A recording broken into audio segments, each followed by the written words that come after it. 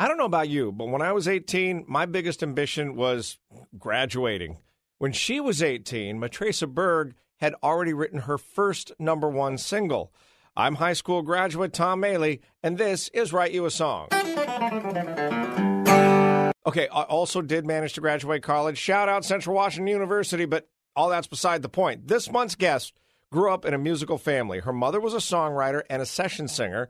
Her stepfather was a songwriter whose credits include the Gene Watson classic, I've Got Memories to Burn, and Charlie Pride's Is Anybody Going to San Antone? So it stands to reason that being around singers and songwriters would rub off a little on a person.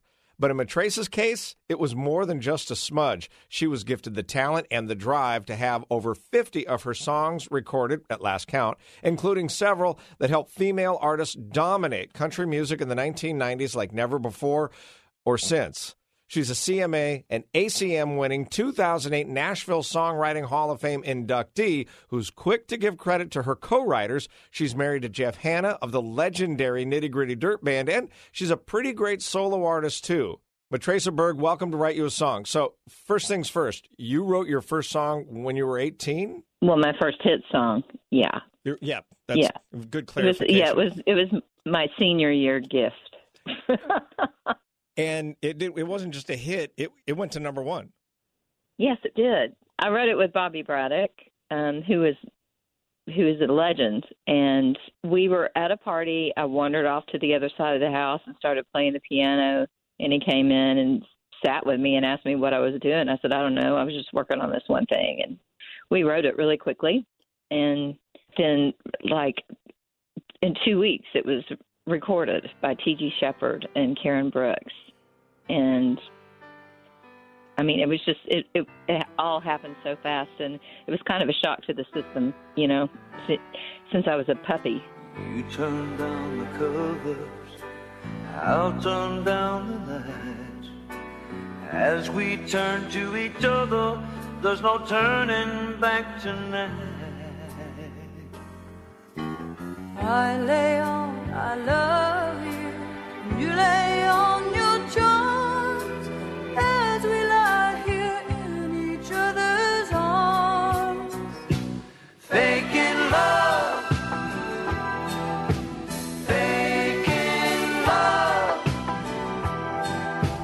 only temporary lovers as we lie here to each other, we're just faking love.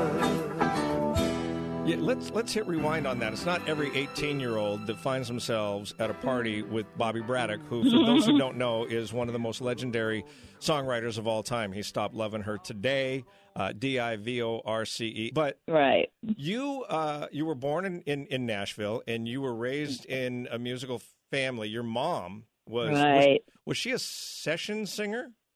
Yeah, she was not a full-time backup singer. My aunt, her big sister, sang on a lot of records, and my uncle played with Mel Tillis, played steel guitar, and my mom, she did some writing, she did some singing. She eventually went back to nursing school, but we had a lot of old family friends who were songwriters, you know, and back when they were hanging out, when they were young, you know, these songwriters were young and broke, and they all eventually became Hall of Fame songwriters.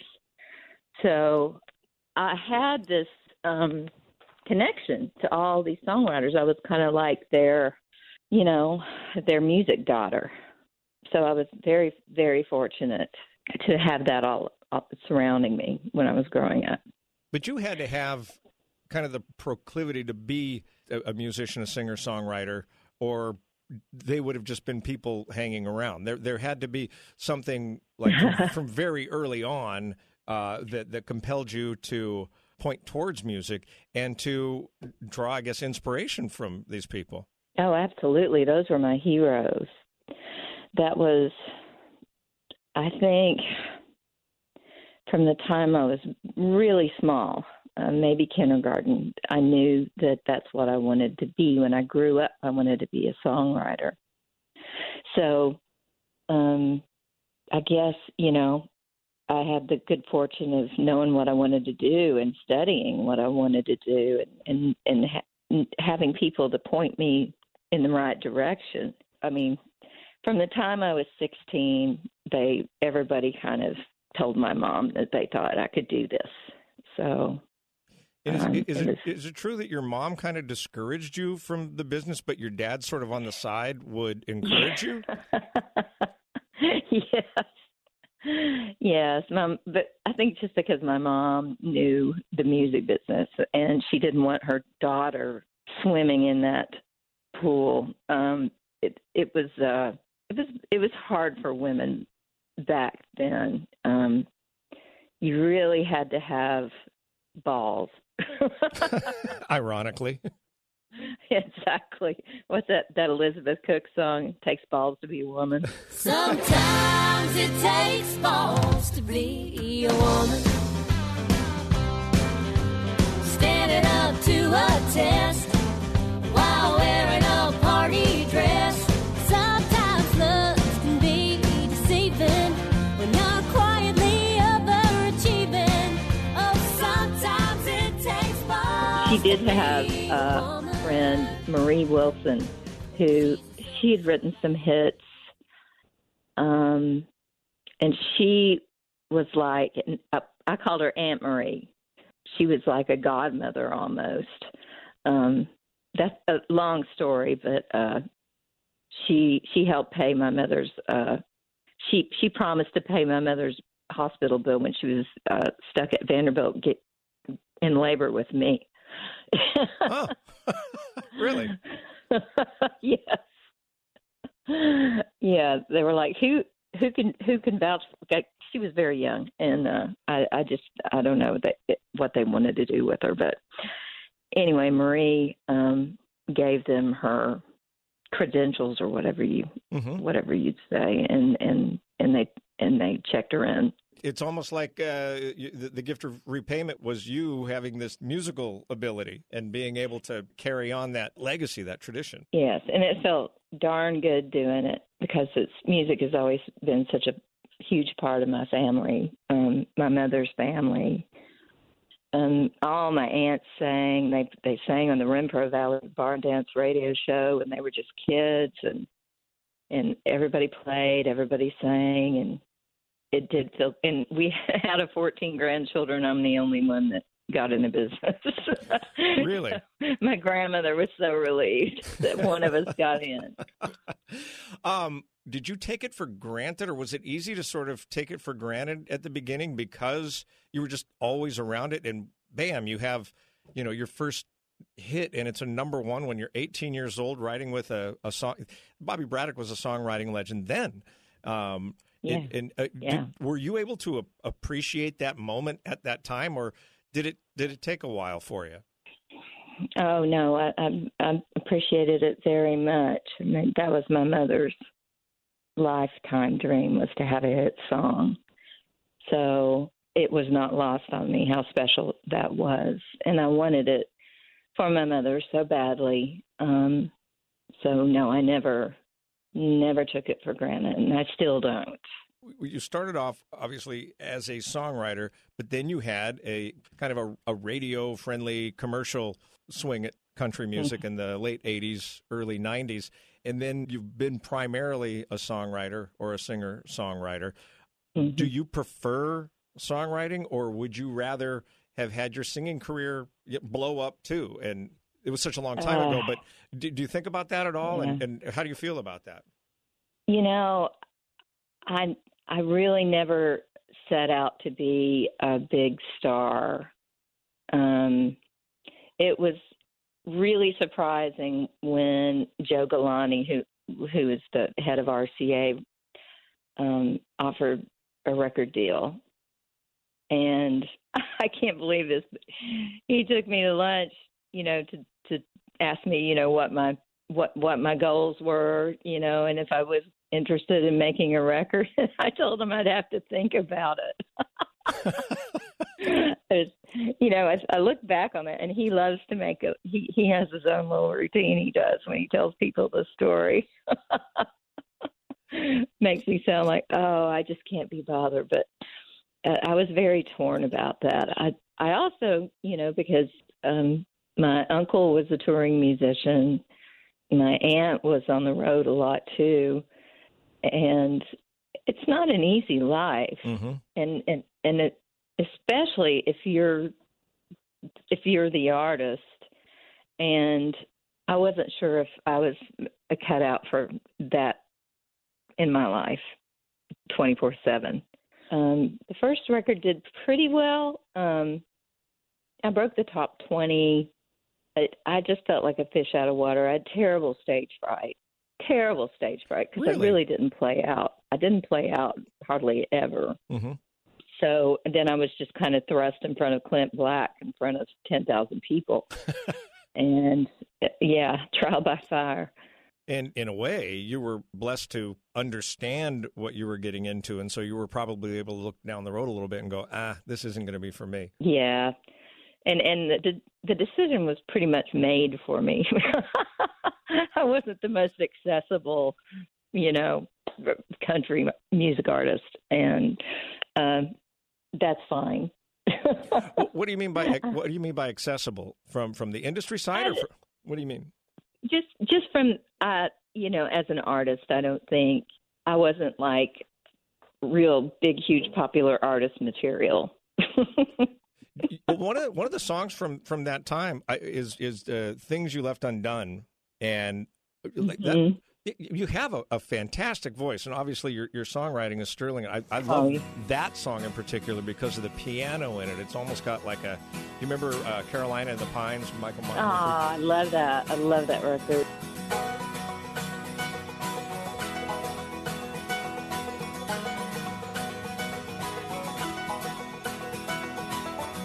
Saturday, I drove into town to the co-op where all your old friends hang around. I heard one say, "What you doing here?" Well, I held my head up high, swallow my bitter tears.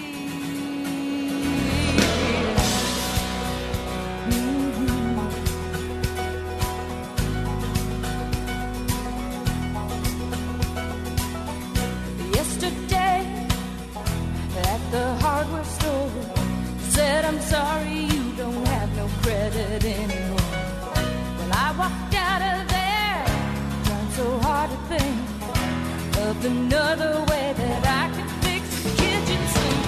Got into the truck and it wouldn't start. Is it any wonder that I'm falling apart? Oh, I'm just another one of the things you left undone.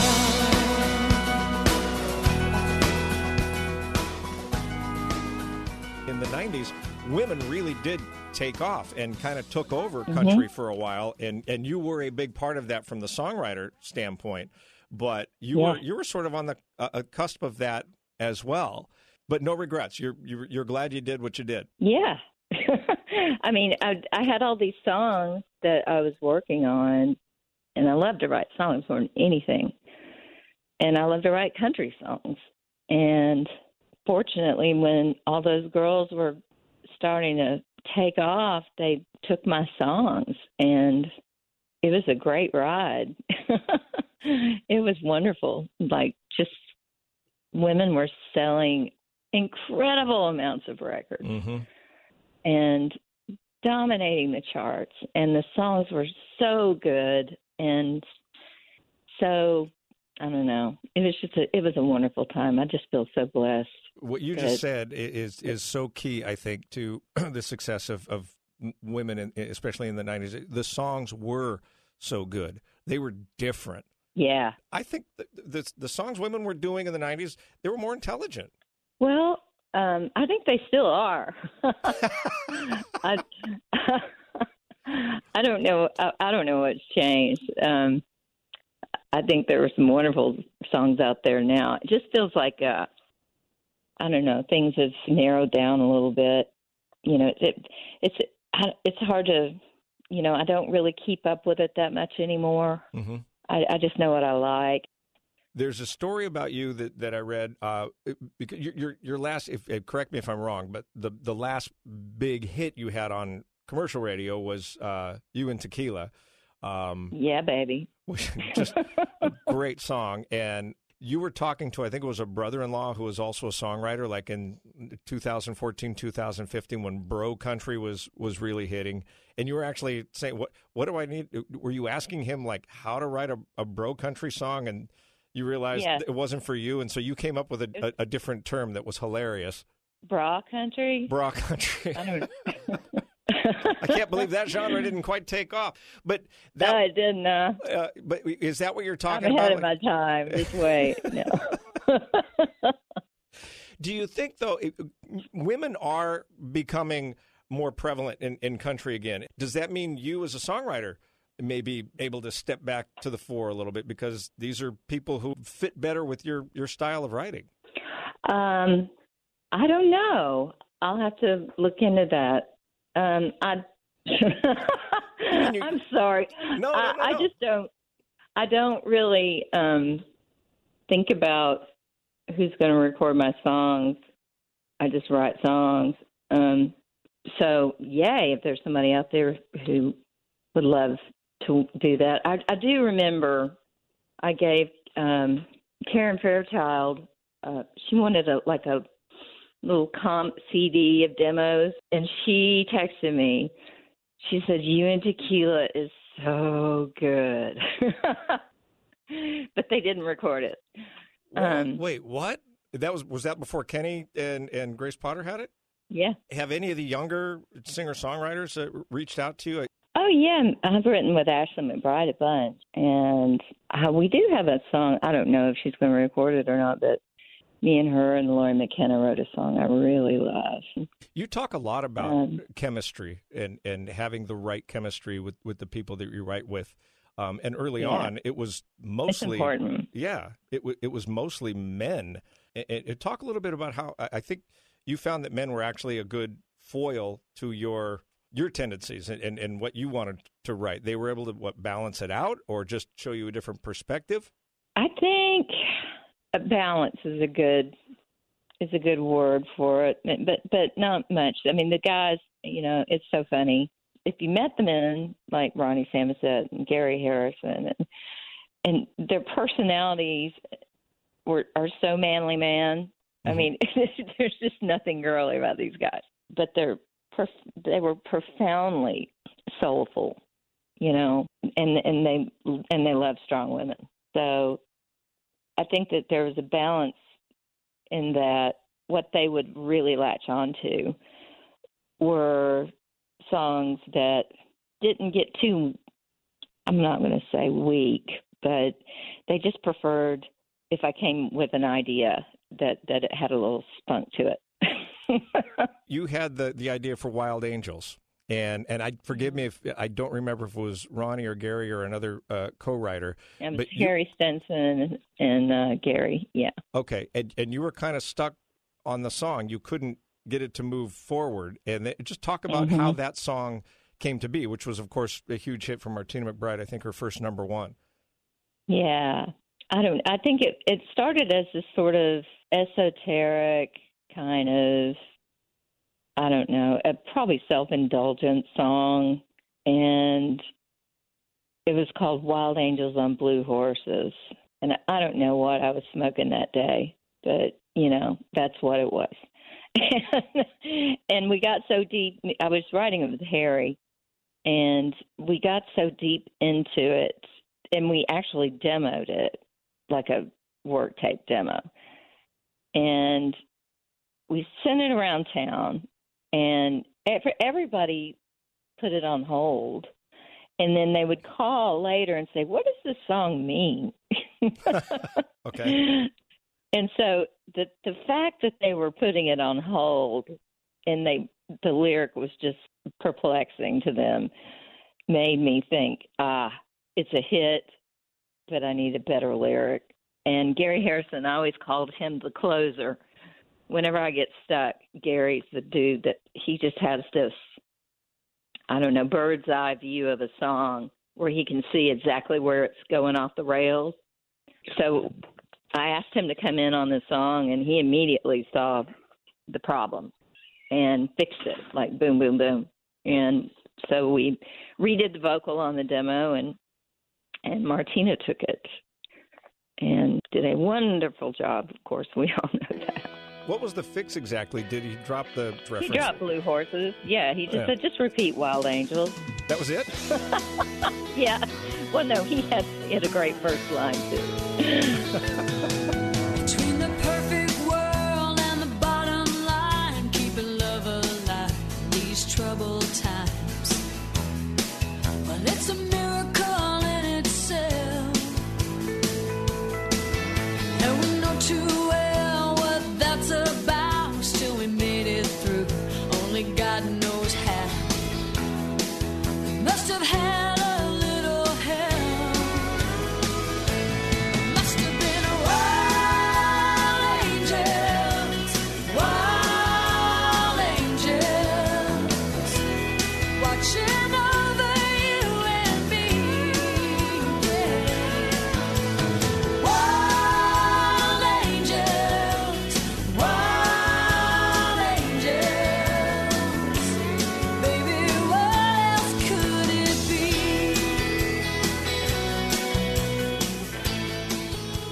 If you don't mind, I want you to talk a little bit about writing a commercial hit for somebody and then writing for one of your albums, which, for lack of a better term, your albums and your own songs that you sing are like, and this is kind of in the Americana vein, but they're more literary.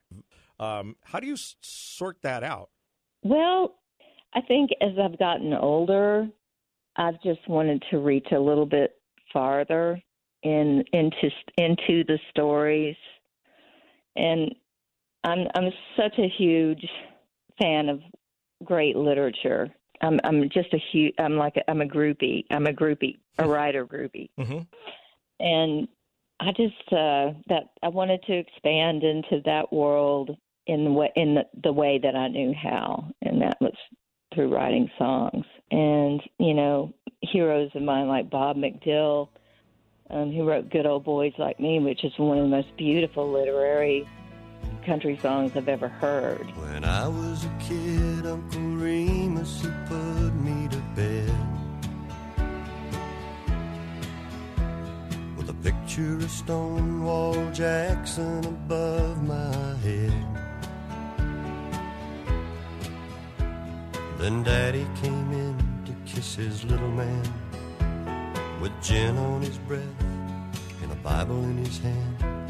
He talked about honor and things I should know. Then he'd stagger a little as he went out the door. I can still hear the soft southern winds in the live oak trees. And those are Williams boys, they still mean a lot to me. Hank in Tennessee, I guess we're all gonna be what we're gonna be. So what do you do with good old boys like me? When nothing makes a sound in the night like the wind does, but you ain't afraid if you're washed in the blood like I was. I just wanted to see if I could try that, and that's where I went. I kind of go where my heart wants me to go. I've never been a good gun for hire, Mm-hmm. I just kind of go where my heart wants to go, and that's where it has wanted to go for a while.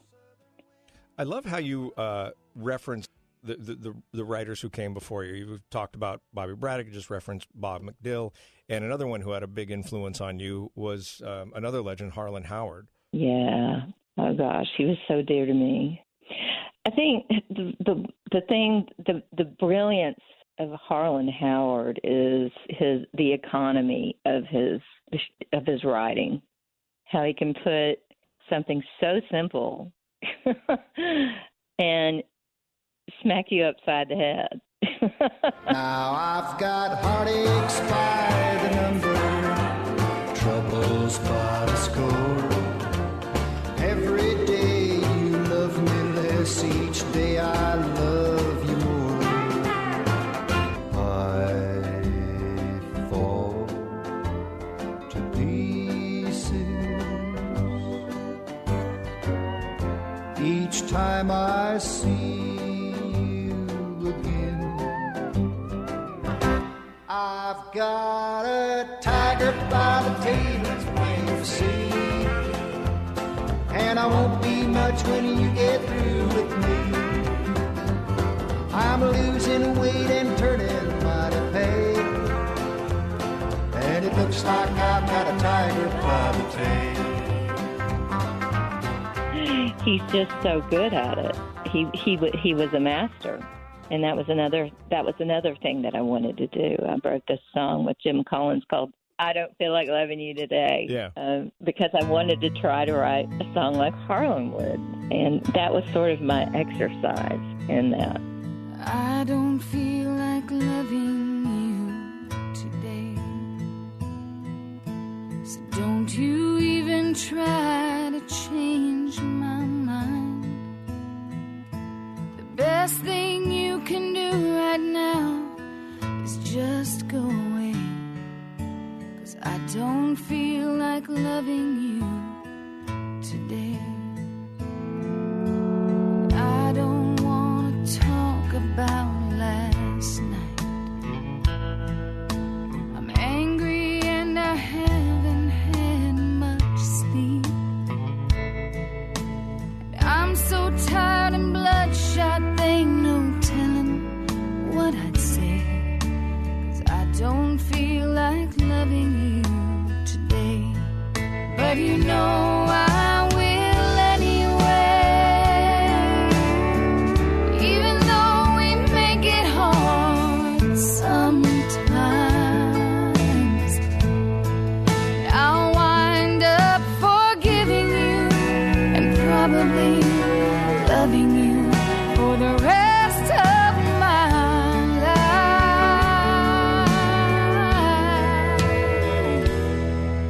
But I don't feel like loving you today. It's interesting to hear you talk about Harlan Howard's genius for economy of words, and then you've got a quote that I read where one of the pieces of advice you give to young songwriters is learn not to edit yourself. And on the face of it, this sounds like a contradiction, but when you dive a little deeper, it actually makes a hell of a lot of sense. Get everything out there, sift through it, and then find what fits. Am I reading that correctly? You're totally reading that correctly. That's exactly it. Don't be afraid to look stupid. It's something I say to some young writers when I can tell that they've got some kind of idea in their head and they're afraid to say something because they don't want to look stupid. Mm-hmm. And I say, just say it. I do it. I look stupid all the time. I get shot down. Just say whatever's in your head. There are many times it's good. So you have to get it out there in order to get rid of it. And the other thing is you may have an idea that doesn't quite fit, but bam, that sparks an idea with somebody else in the room. Absolutely. Absolutely. If you don't mind, I want to go through, this is like a what's what of big female country songs in the 90s, and I just want to throw the title out. Just give me, the cliff notes of the story behind the song, if there is one, because I know sometimes these things just fall together, and you don't even know you've written a hit until 4 months later. It's, somebody picked it up and they're in the studio with it. But 4 years. or 4 years, yeah. That Kind of Girl, which I think was it was a huge hit for Patti Loveless, but was that your first big hit in the 90s? Yeah, and that was sort of the beginning of my run with the girls. Mm-hmm. When the girls were running, we were all running together. I think I was just really inspired by John Hyatt's Bring the Family record. It was just the grit and the cool of that record, and that's just where it came from.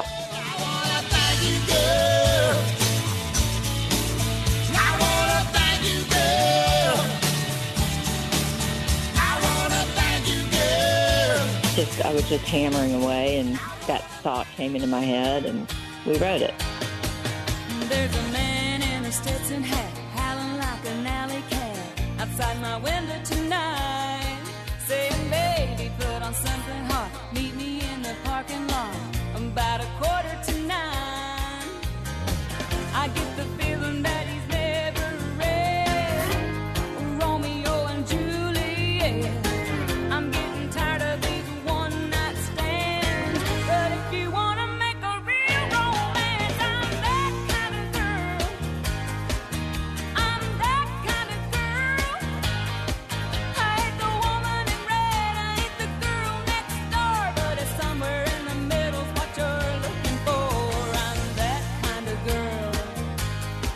Yes, I'm that kind of girl. Let me tell you that I like my loving just as much as anyone. Wrong Side of Memphis sounds pretty autobiographical, even though you were born in Nashville. Is it? It was actually Gary's autobiographical song. Really? Gary Harrison. Yeah, we had a tiny but mighty little publishing company, and we were in this funky little office and in our funky little kitchen, and we were all having coffee in the morning, and we were talking about where we were from. I mean, I was the only one that was from Nashville, and Gary said I come from the wrong side of Memphis. And I just stopped, and I pointed at him. I said, you and me are going to write that. And we did really quickly. We went, I think we did that day. I think we just went back into one of the offices and wrote it in like 20 minutes. I mean, it was ridiculously fast. Wow. I've been living on the wrong side of Memphis, really breaking away this time. A full tank of gas and a 69 Tempest, taking me to that Nashville sign. No turning back, I've come too far. Headed down 40 with my old guitar. This ain't Graceland, well that's a fact. Now I ain't driving no pink Cadillac. I've been living on the wrong side of Memphis. Gonna bronze these blue suede shoes, these cowboy boots, getting kinda restless. They ain't got a single thing to lose.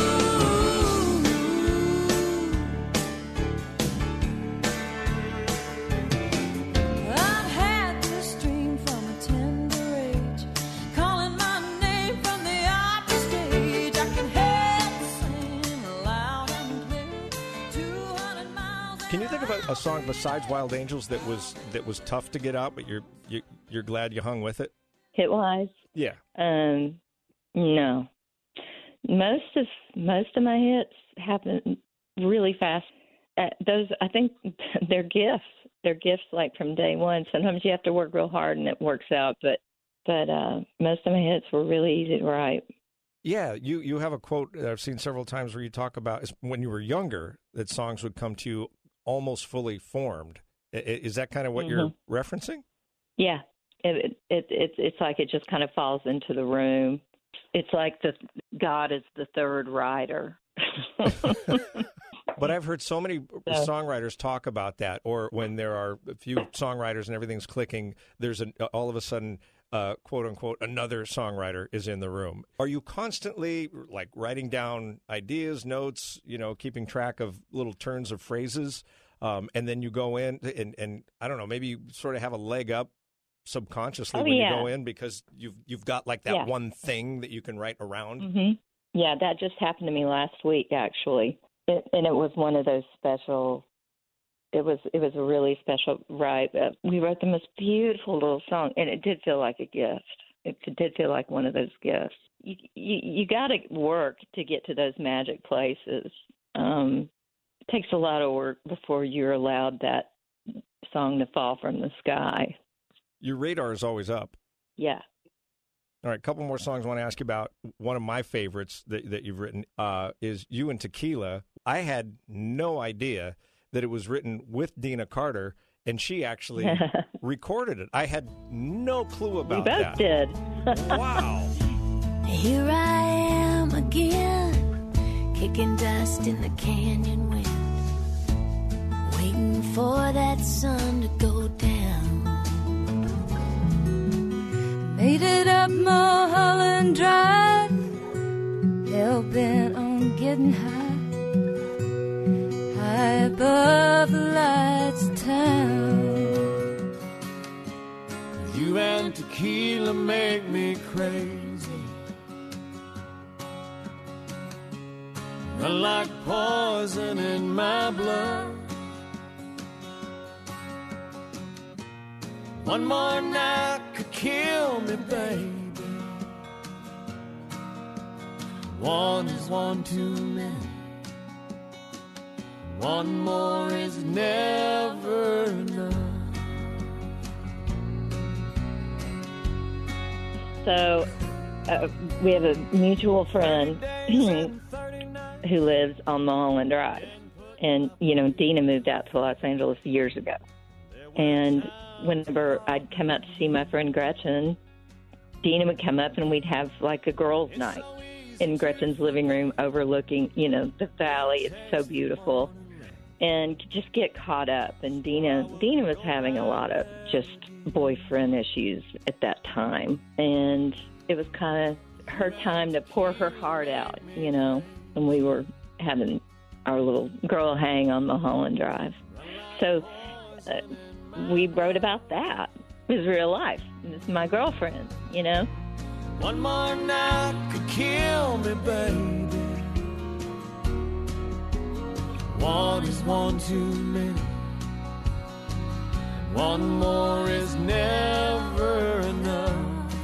When it comes to you, all the damage I could do. And Strawberry Wine, which is a song that is that's going to be listened to generations from now.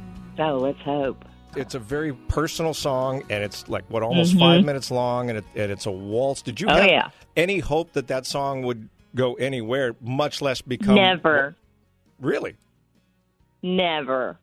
Dina called me from the road, and she'd been playing, radio stations and radio station shows, and she called me from the road, and she hadn't released a single yet. And she said, "I think we're going to release Strawberry Wine as a first single." And I was horrified because she was my friend, you know, and I didn't want to ruin her career. I said, "You can't. You got to do something up tempo or not a waltz." And she was right. I was just terrified, and it really took a long time to start taking off. It was agonizing. And I thought, you know, every week, it would just kind of inch up the charts real slowly. And I thought, oh, no, she's going to blame me. and it went on to become love her. Song of the Year that year. Yeah, I know. He was working through college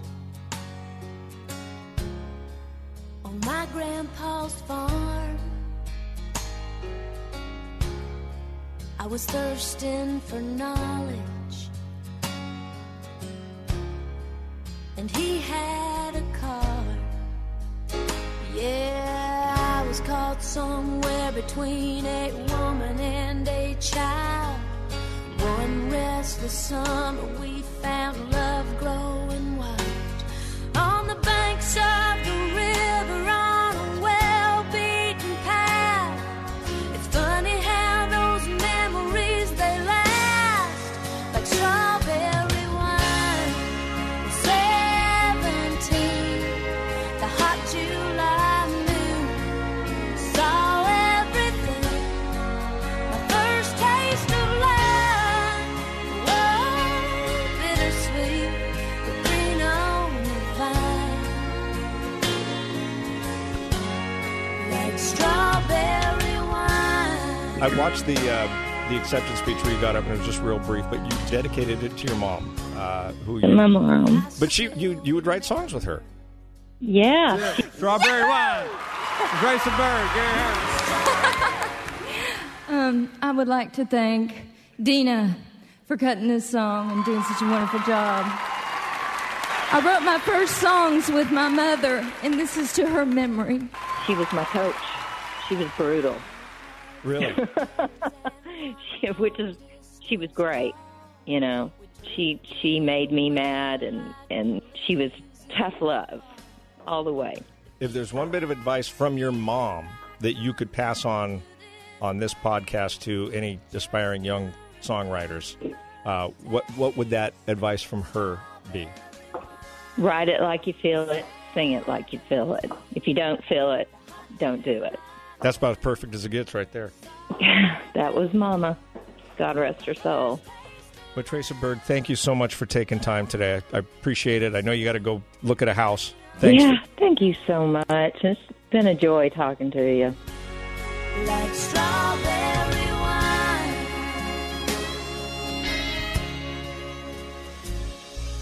The fields have grown over now, years since they've seen the And that'll do it for this month's edition of Write You a Song. Thank you again to the phenomenal Matresa Berg. If you like Write You a Song, take a moment, give it a quick review, give it some stars on Google, because it does help float this thing out there into the ether.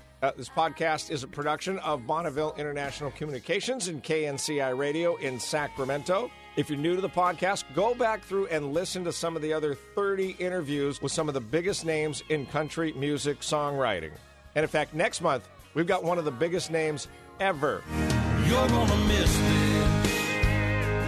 You're gonna want this back. She said, play it again, play it again, play it again. Might have a little dirt on my boots, but I'm taking you uptown tonight. I just gotta tell you, baby, tonight looks good on you.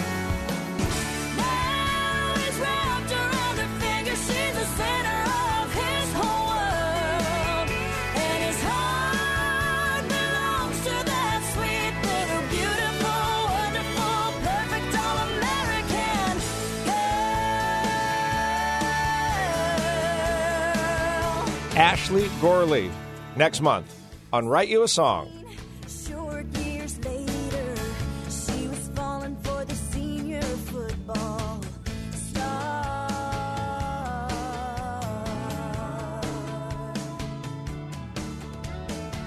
Before you knew it, he was dropping passes, skipping practice just to spend more time